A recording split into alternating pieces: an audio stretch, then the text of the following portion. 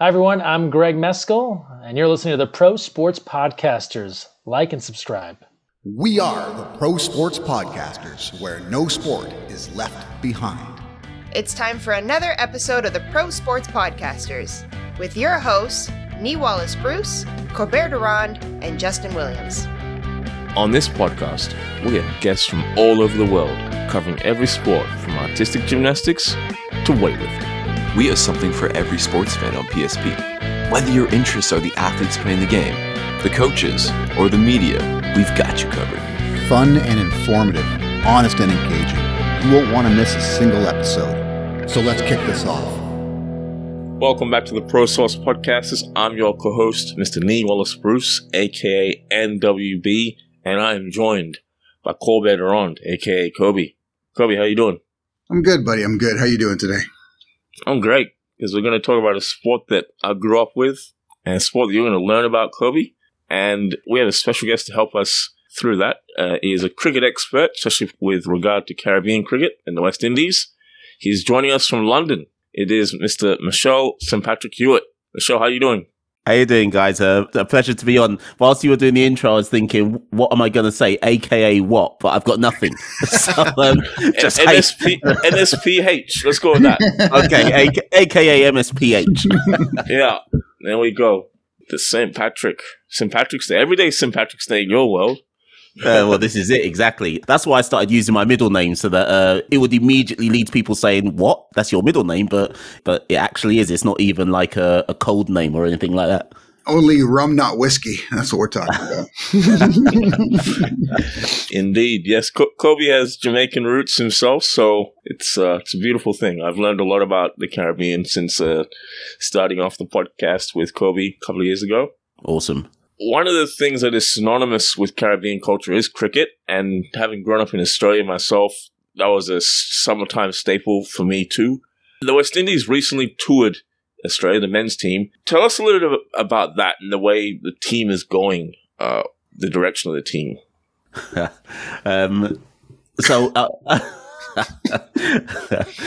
Do you know what? I'm excited to be on here because you two might help me out, to be fair.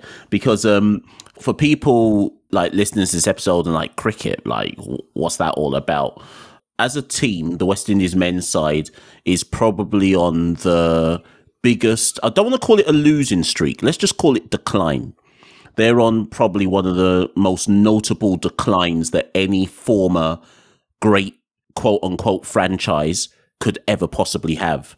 And so much so that on a recent episode we did on the Caribbean Cricket Podcast, I put a question out to all the listeners and said, can they tell me any other sports franchise that have sucked as long as the West Indies have sucked at cricket, yet everybody still treats them as if they're like a great of the game who should be spoken about with kind of reverence due to what we achieved back in the 70s and in the 80s.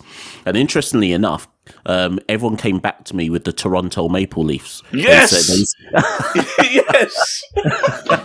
Hold on. That's the start to the podcast there. I'm throwing that out to you so that anybody listening to this who doesn't get where I'm coming from, that's the West Indies right now. That's actually an unfair comparison because the West Indies have had some actual victories since the Maple Leafs have. But the Maple Leafs are undoubtedly the more consistent team when it comes to success. So it's not exactly a fair comparison. But it's in a similar train, I must admit. I will say there is a difference in the sense that I do feel like the fans of the West Indies have some sense of consternation.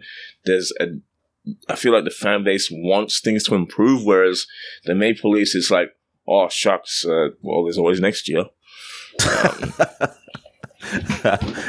So using that as kind of a starter to proceedings, that kind of answers, in a weird way, that kind of answers your question. I mean, we went to Australia, we were expected to lose, badly, and I guess all things being considered, we lost badly. In some senses, in the first kind of test, we competed better than most people expected. But when you actually look at it as a scorecard, we actually lost badly. And that's in keeping with the trend of following the West Indies cricket team, certainly probably in the last 25 years. progressively getting worse in so much as when they play teams that on paper look significantly better than them, they don't rise to the challenge.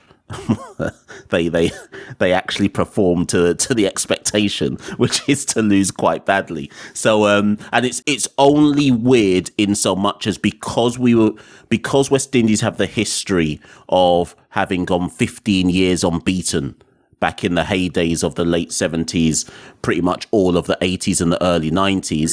That's the only reason we kind of still look at the team as supposedly being better than they actually are at this present moment in time.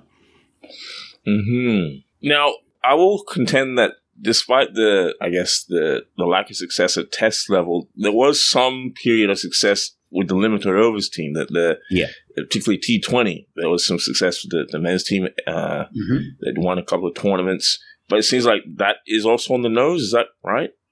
Yeah, 100%. So it's quite interesting actually because next year there's a T20 World Cup coming up, which is being hosted in the United States and the Caribbean at the same time. Like, it's a co-hosted tournament, and we're all kind of looking to that tournament because such has been the decline over the last probably 3 years from our loft. At one point in time, we were the best T20 side in world cricket. Between about 2012 to 2016, everyone would have said, right, the West Indies are favourites to win. So as we declined in kind of the purest form of the game, that being 5-day test cricket, our players kind of gravitated more and more to the short format of the game.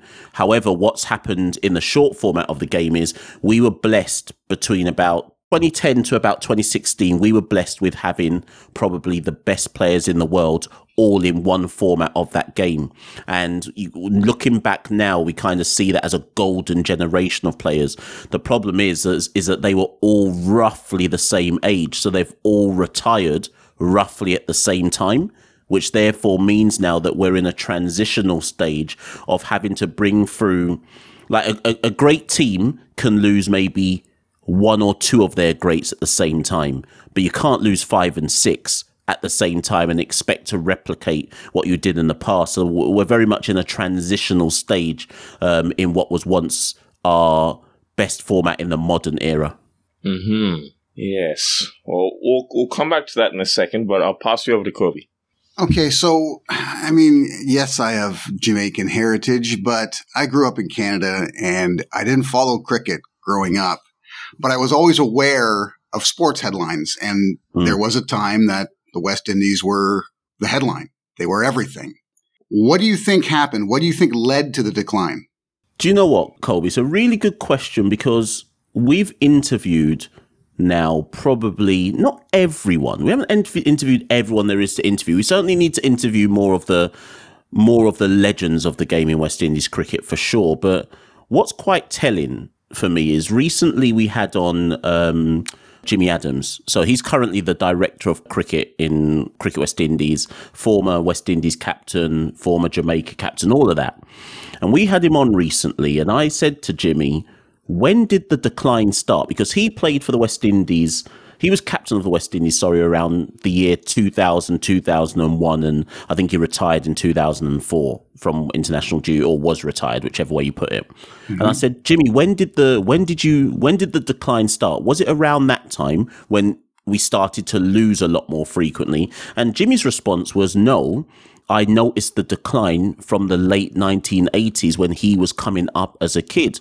And that's the first time I'd heard anybody who I consider like a key stakeholder of the game, or somebody whose opinion I properly value, has suggested that the decline actually started when we were at our best. When you think about it and you think about great sports teams and great franchises, that kind of makes sense, because a franchise or a team that doesn't what I call succession plan, you know, like you're stuck in the moment where you assume that you're always going to get the same talent coming off the conveyor belt. And thinking on what Jimmy said about that, the new theory I'm working to is that the West Indies think tank got lazy. They got complacent.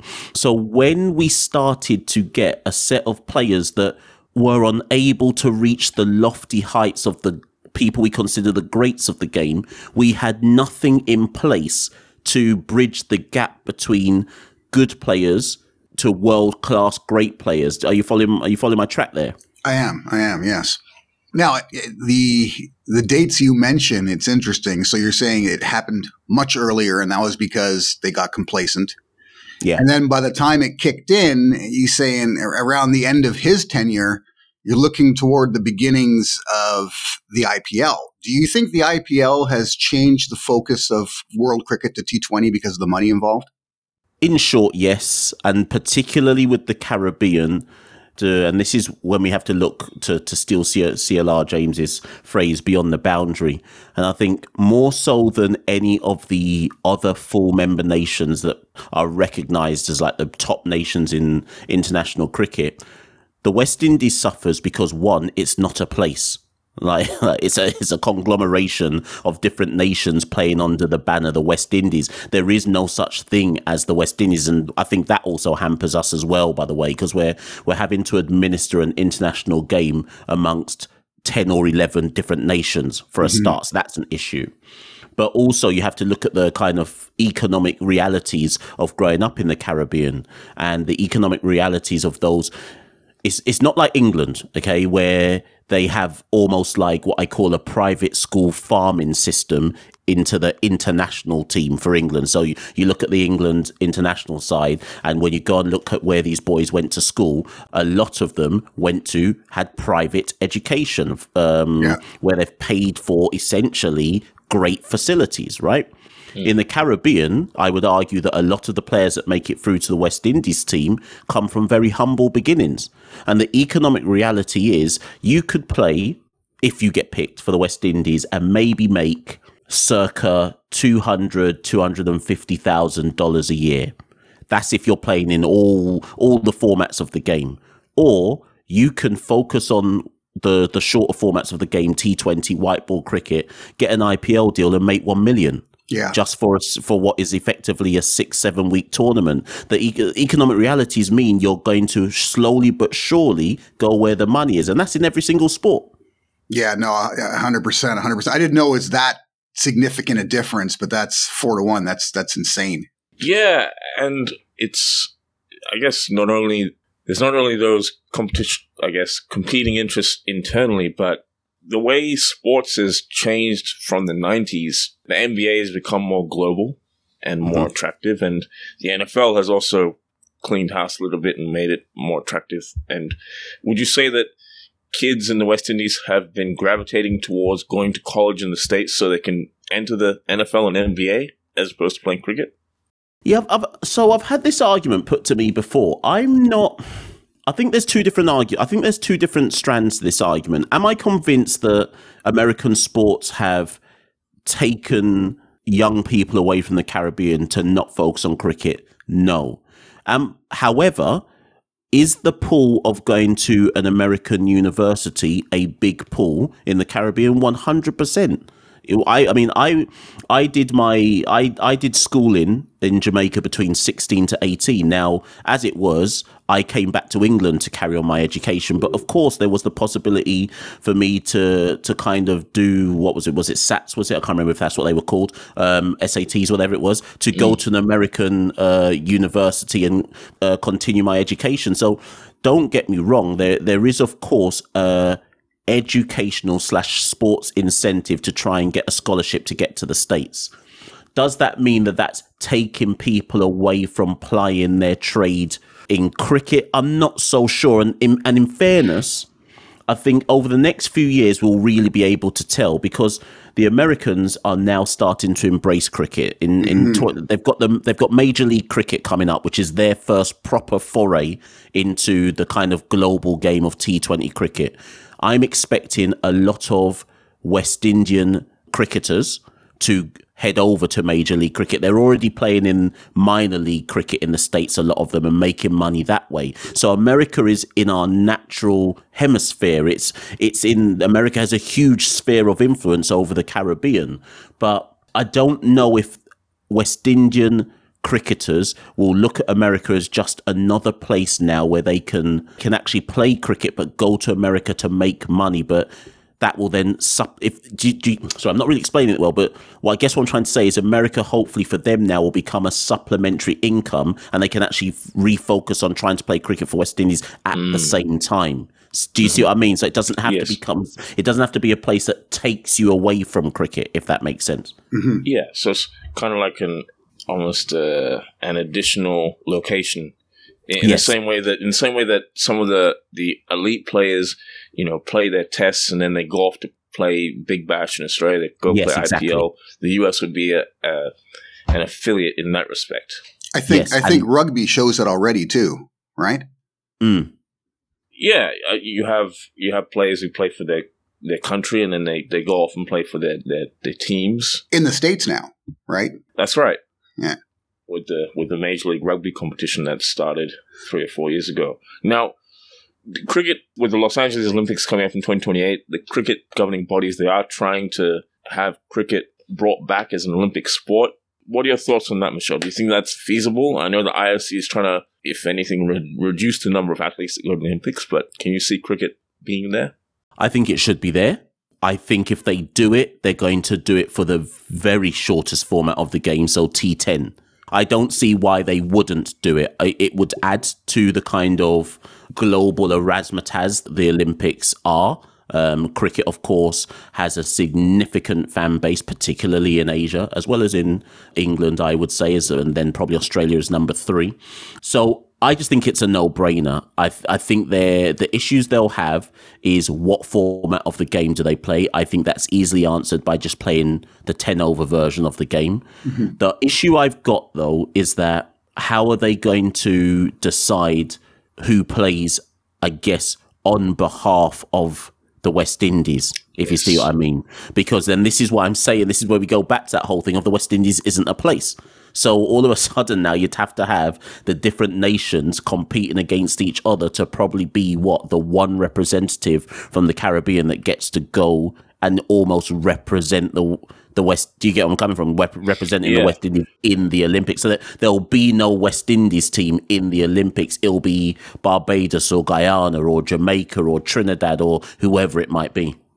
Yeah, and I recall the Commonwealth Games in, I think it was 1998 in Malaysia, where cricket was on showcase sport, and like you said, there was no West Indies. It was the individual nations representing themselves, which is fine at Commonwealth level, but for the Olympics, it's not, in my opinion, it's not really fair on those nations because the way lambs to the slaughter, basically. Exactly. It's not going to be competitive, and that's not an accurate representation of West Indies cricket as we know it. So yeah, it'll be interesting to see how they would. I mean, we just had the Commonwealth Games in the UK last year, actually, and the women had cricket back on the agenda, and so Barbados went, and it was weird because I was supporting Barbados because I just saw them as essentially, well, you're the extension of the West Indies team. You are the West Indian team, or you're representing effectively West Indies cricket in this tournament. But it was only Barbados who got to go on behalf of the Caribbean. So again, there'll be these arguments should there be the Olympics. Yes. Yeah, well, I mean, they've got 5 or 6 years to nut it out, so hopefully they can find a solution and get cricket back in there, because I think, like you said, it's an international sport. It's played by men and women.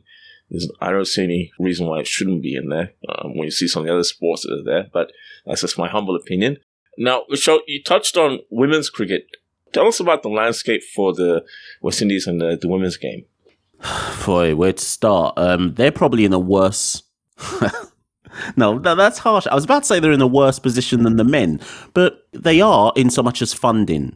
Certainly, you speak to the people who know what they're talking about in the Caribbean, and they'll say that there's just not enough funding and development going into the women's game across the region. And actually, once you kind of extrapolate this, you then get another deeper issue with the... There's so many issues, but you get another deeper issue with cricket in the region, because unfortunately, the way cricket works in the Caribbean is each island or territory has its own cricket board, right? So Jamaica, for example, has the Jamaica Cricket Board. Barbados has the Barbados Cricket Board, and so on and so forth. Now, from each board, there's 2 directors that effectively make up the construct of Cricket West Indies that runs the whole game in the region. But the problem is this. The development that goes on for women's cricket in Jamaica may not be the same as the development that goes on for women's cricket in Guyana or in Barbados.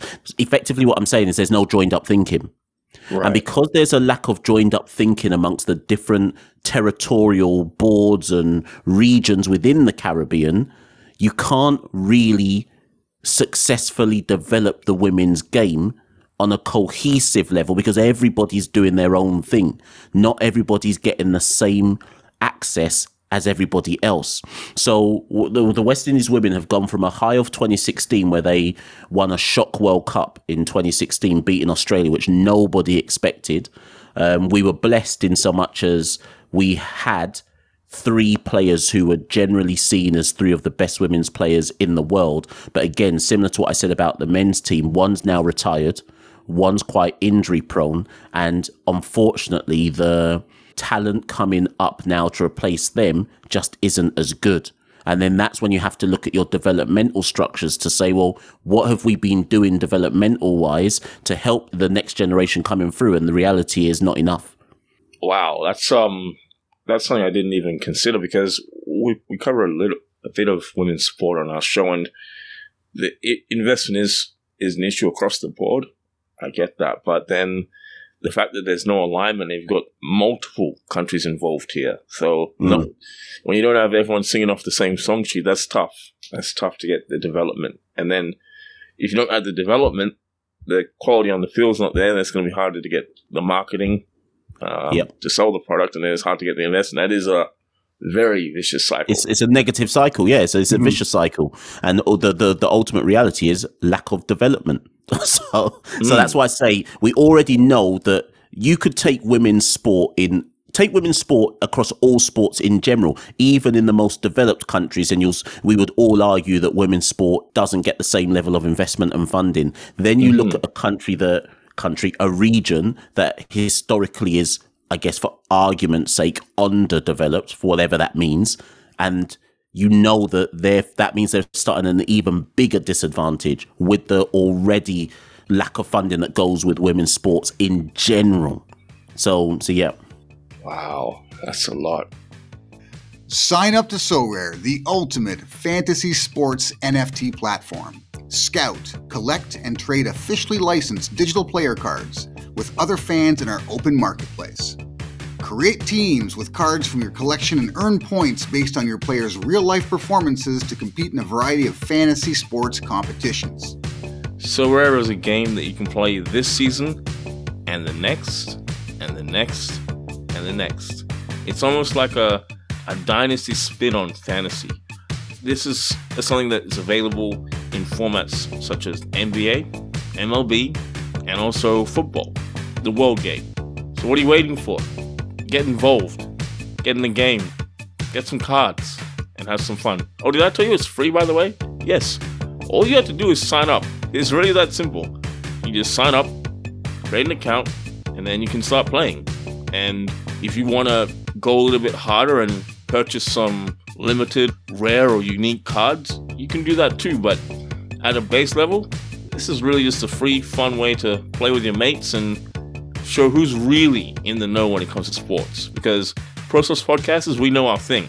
But SoRare is a chance to go up against us and see who really is the smartest in the room. So hit the link in the show notes, and we'll see you on SoRare. Own your game. Well, to expand on that, who would you say is developing the women's game right, Matchell? Who's doing the best job of it? Nobody. No, do you know what? No, I can answer that. The people are... This is why any discussion of West Indies cricket, like it'll send your head into a tailspin. But the people who are developing it right, and this is where West Indies cricket gets even more complicated now. So West Indies cricket is run by a private, independent organisation called Cricket West Indies, right? Cricket West Indies is not affiliated to... It's weird. They run cricket in the Caribbean, but it's it's not publicly owned, right? So Cricket West Indies operate out of Antigua. Recently, they have established an academy, like self-funded. They've paid for it, which is really good. So there's now like a properly equipped, resourced academy based in Antigua. And what they've done in the last year is the best men's players, I think between the ages of 19 to 25, have effectively gone to Antigua to basically be in a professional environment for a year to get better. They're trying to bridge the gap, basically. They're trying to cut out the lack of development across the different islands. When I say home to their headquarters, and do it in-house. So you following so far? Yes. Right. So when you say who's doing it well, the only people I would say doing it well are the people who run the game. But here's the thing. They can't afford to put a fully resourced, fully equipped academy in every single nation in the Caribbean. Every nation gets a stipend from Cricket West Indies to develop cricket within their particular country, right? So let me focus on mine, Jamaica. The Jamaica Cricket Board gets a stipend from Cricket West Indies to develop the game of cricket within Jamaica. Now, Cricket West Indies can say to the Jamaica Cricket Board, we think you should do X, but they don't actually have to follow that directive. There's no accountability. There's no KPIs. There's nothing to say, if you don't do this, we're going to withhold your money from you. Do you see what I mean? So because of that system, the only people I trust right now are Cricket West Indies in their own home headquarters in Antigua. But you can't move every single cricketer in the whole Caribbean to Antigua. Do you catch my drift? So when you say who's doing it well, the actual organisation who are supposed to run cricket are doing it well in their own headquarters. But that's not currently being replicated around the region. Now, is there another nation that you think they should follow as far as development? I think Guyana, I believe, have made a lot of noises about building academies this year in 2023. So you'd probably have to ask me that question by the end of 2023. I've heard some encouraging signs that they plan to do something. But like I say, really and truly, if that's not replicated everywhere, but again, it comes back to finances and funding. Say Guyana do it, so what? What about the other nations then? So we can't just have the team come from Guyana. So Guyana would therefore argue that they might as well go solo and split away from West Indies cricket and focus on themselves.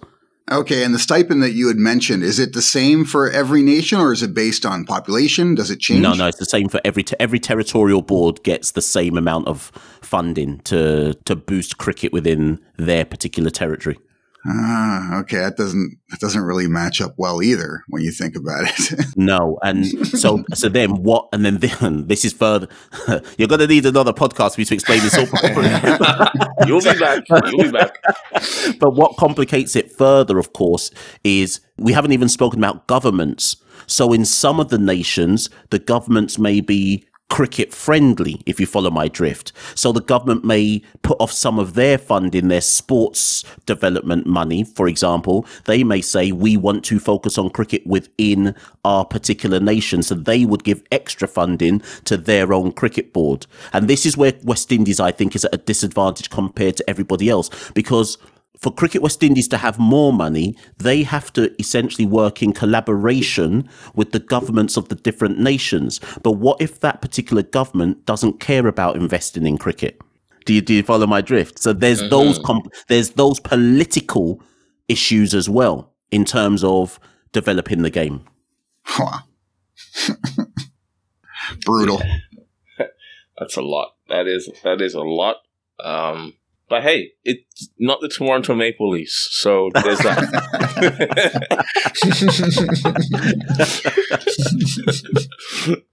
Hey, in any case, tell us a little bit more about your podcast, if you don't mind.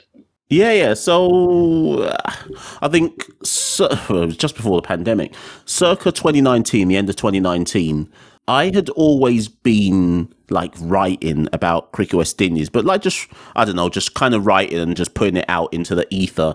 And if anybody read it, they read it. If you know how it goes, like a kind of blog type stuff.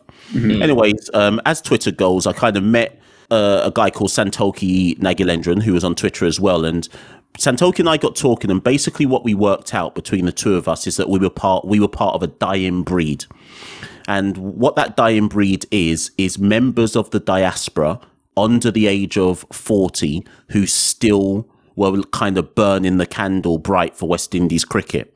Now, both of us had similar stories in so much as our parents had tricked us into supporting the West Indies, but we grew up at a time when West Indies no longer won any matches. So we never saw the glory days, if you see what I mean. But we were emotionally stuck with supporting them no matter what. So we got chatting about West Indies cricket, and we basically both decided that there was a niche market for a kind of podcast looking effectively at West Indies cricket, and effectively some of the stuff that I've discussed with you today, and like the nuances and the complications of how West Indies cricket is run. And we realize that a lot of the kind of conversations that are had about West Indies cricket, a lot of people don't fully understand the different nuances behind why the game is the way it is in the region. And we just thought, you know what, let's create a podcast and let's talk about these things. Let's talk to the key stakeholders. Let's talk to the players. Let's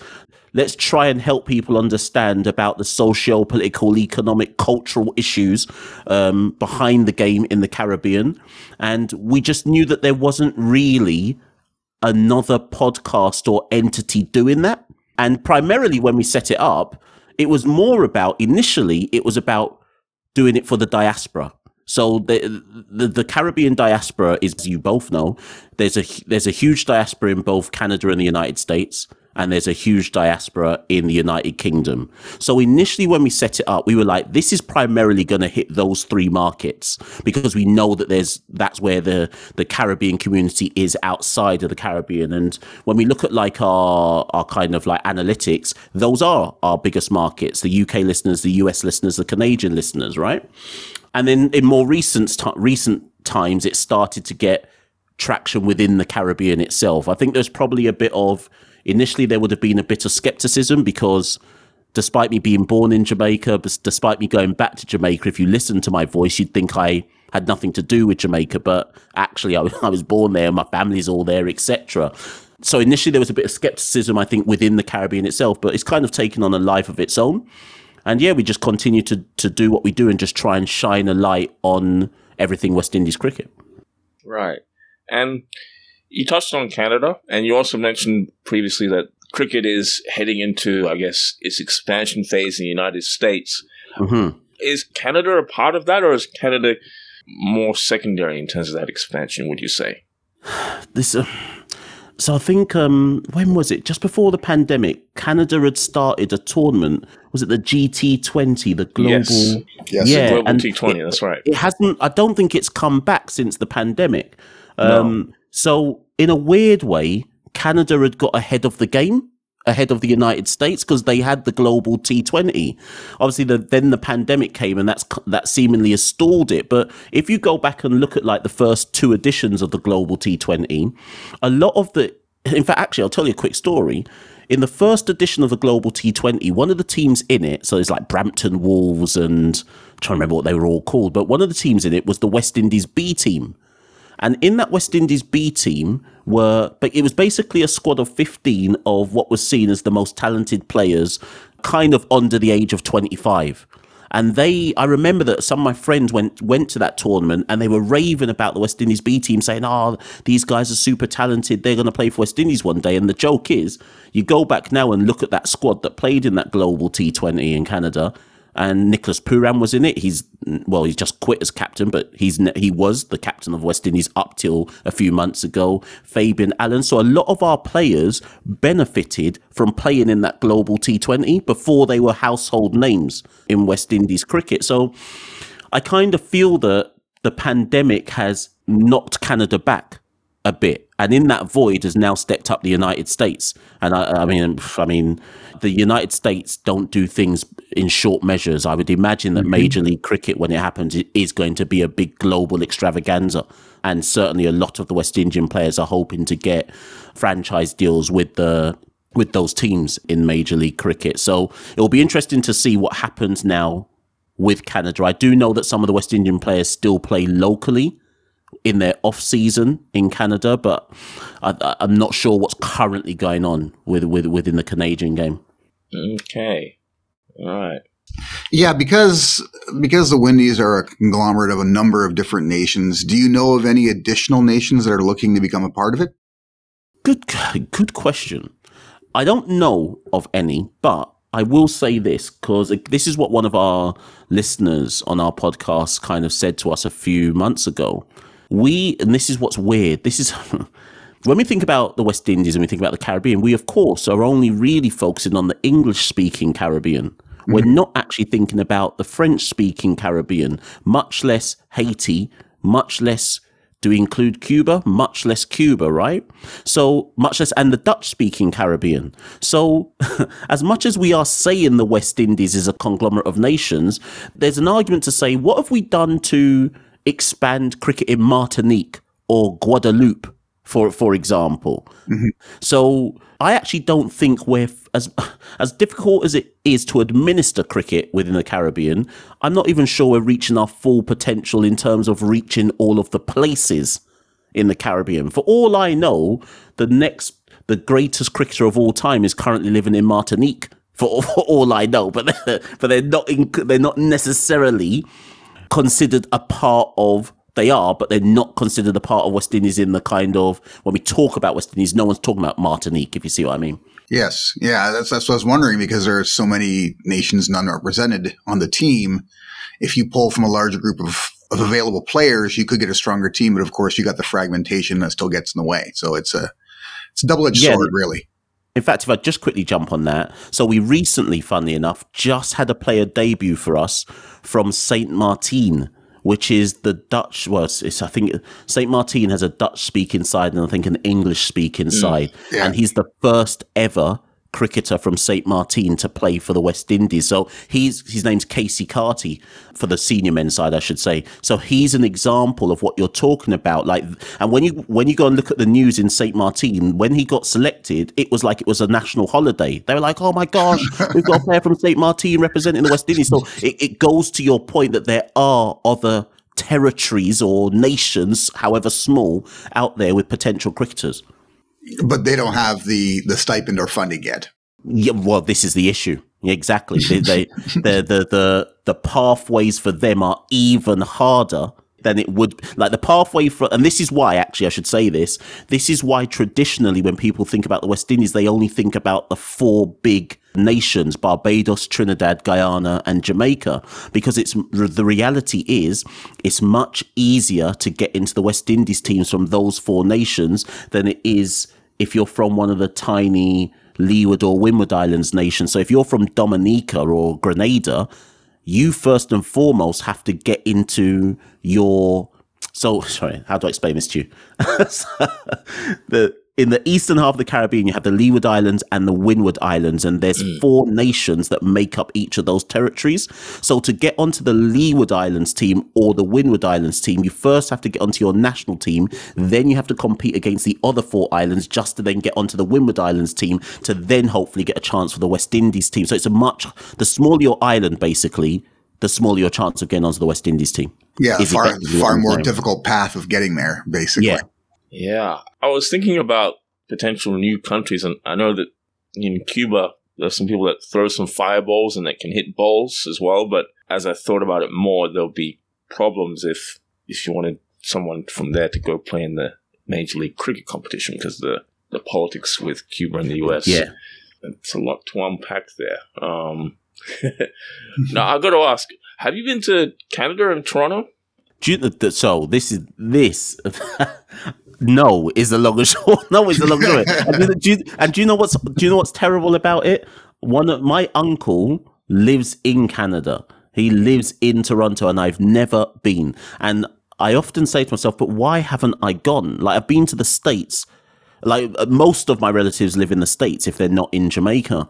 And my one relative that lives in Canada, I've never made my way there despite wanting to go. I've just never happened to make my way to Canada. And I must apologize. I sincerely apologize for it. That's all right. You're the one missing out, so don't worry. You'll have to, when you do get off here, you'll have to try a poutine. Most definitely. But having grown up in Jamaica, having lived in London and also visited the US, where does one find the best oxtail in the world? Ooh, not in London. Not in London, that's for certain.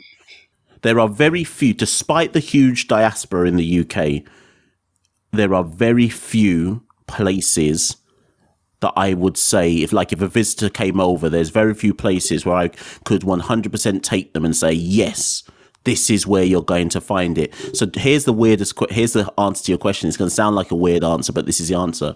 The best place you're going to find oxtail is in someone's home, where I think one of the reasons why I say that is with the diaspora, this is what happens with the diaspora, and one of my theories behind the diaspora, the kind of what I call the oral traditions get more and more diluted with each passing generation. I think that's what happens with the diaspora. So unless you still have really, really close ties with your home nation, wherever that may be, I think the recipes get more and more diluted and get further and further away from whatever made them what they were. So everybody knows, colloquial phrase, but everyone kind of knows grandma's home recipe, but each generation is one step further away from grandma's home recipe. Do you see what I mean? So I always say, if you want to get proper Jamaican food, you better just go back to Jamaica. and find it that way.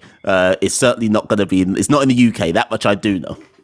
Fair enough. And just one more London food question: have you tried jollof rice before? I know that's West African. I got West African heritage, so this is very crucial. Then, which jollof rice is the best jollof rice? And you know exactly where I'm going. I know exactly. Yeah. Well, you're going to tell me what your heritage is.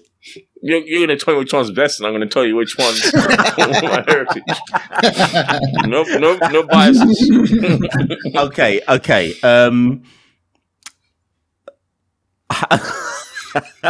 It's all right. I'm gonna say Ghanaian. Hey, yes. Is that the right answer where for my parents are from. Yeah. That is the correct answer. That is the only answer. We've had a few Nigerians on the show, and I don't know what they're doing in America, but I don't know, the Americans seem to think the Nigerian jollof is better, but I'm trying to educate people. I'm almost on this evangelical move now to show the people that Ghanaian jollof is a better jollof. So when I've tasted it, I can't. I'm not even just saying it for saying its sake. The Ghanaian jollof that I've tasted, it's blown my mind. So yeah, it's definitely Ghanaian for me. All right, very good. And where can our fans find you on social media? Yeah, so if you want to find the Caribbean Cricket Podcast, just on Twitter, Instagram, just head to @CaribCricket. Me personally, I'm at MASH, MASHST Paddy, PADDY. But generally speaking, if you just head to our website, www.caribbeancricketpodcast.com, you pretty much get a link to everything from there. Fantastic. And we are in 2023, so that's a Men's World Cup year, so we'll have to touch base with you again as we get closer to that tournament. But it's been a pleasure to have you on. If we even make it there, we might not even make it. Oh, don't say that. Wow. Are the Netherlands going to make it? Give Kobe some hope. So funnily enough, so there's a women's T20 tournament which is in February. So we've qualified for that. We're fine with that one. But just for the listeners, so the Men's World Cup is in October later this year, but the top 8 nations I won't go into the explanations behind the tournament, but basically if you're in the top 8 nations, you qualify automatically. If you're not, you then have to go into the World Cup qualifiers, which will take place in Zimbabwe, I believe in June or July. As things stand, West Indies are currently 8th of the top 8 teams, and they are now needing other teams to lose for West Indies to make it automatically to the World Cup. So the chances are we're heading to the World Cup qualifiers, and if we head to those World Cup qualifiers, only 2 teams go through from a 10-team tournament. So it's looking difficult out here for us to make it to the World Cup. Thanks for tuning into the podcast. For even more of your favorite sports content, be sure to visit the website www.prosportspodcasters.com. On our website, you will find our sports blog, full podcast library, access to our YouTube channel, and deals from our affiliate partners. You can also sign up to become a PSP Insider and get exclusive access to our insider tips, sponsor giveaways, and insider newsletter. So don't miss out on the full Pro Sports Podcasters experience. Where no sport is left behind.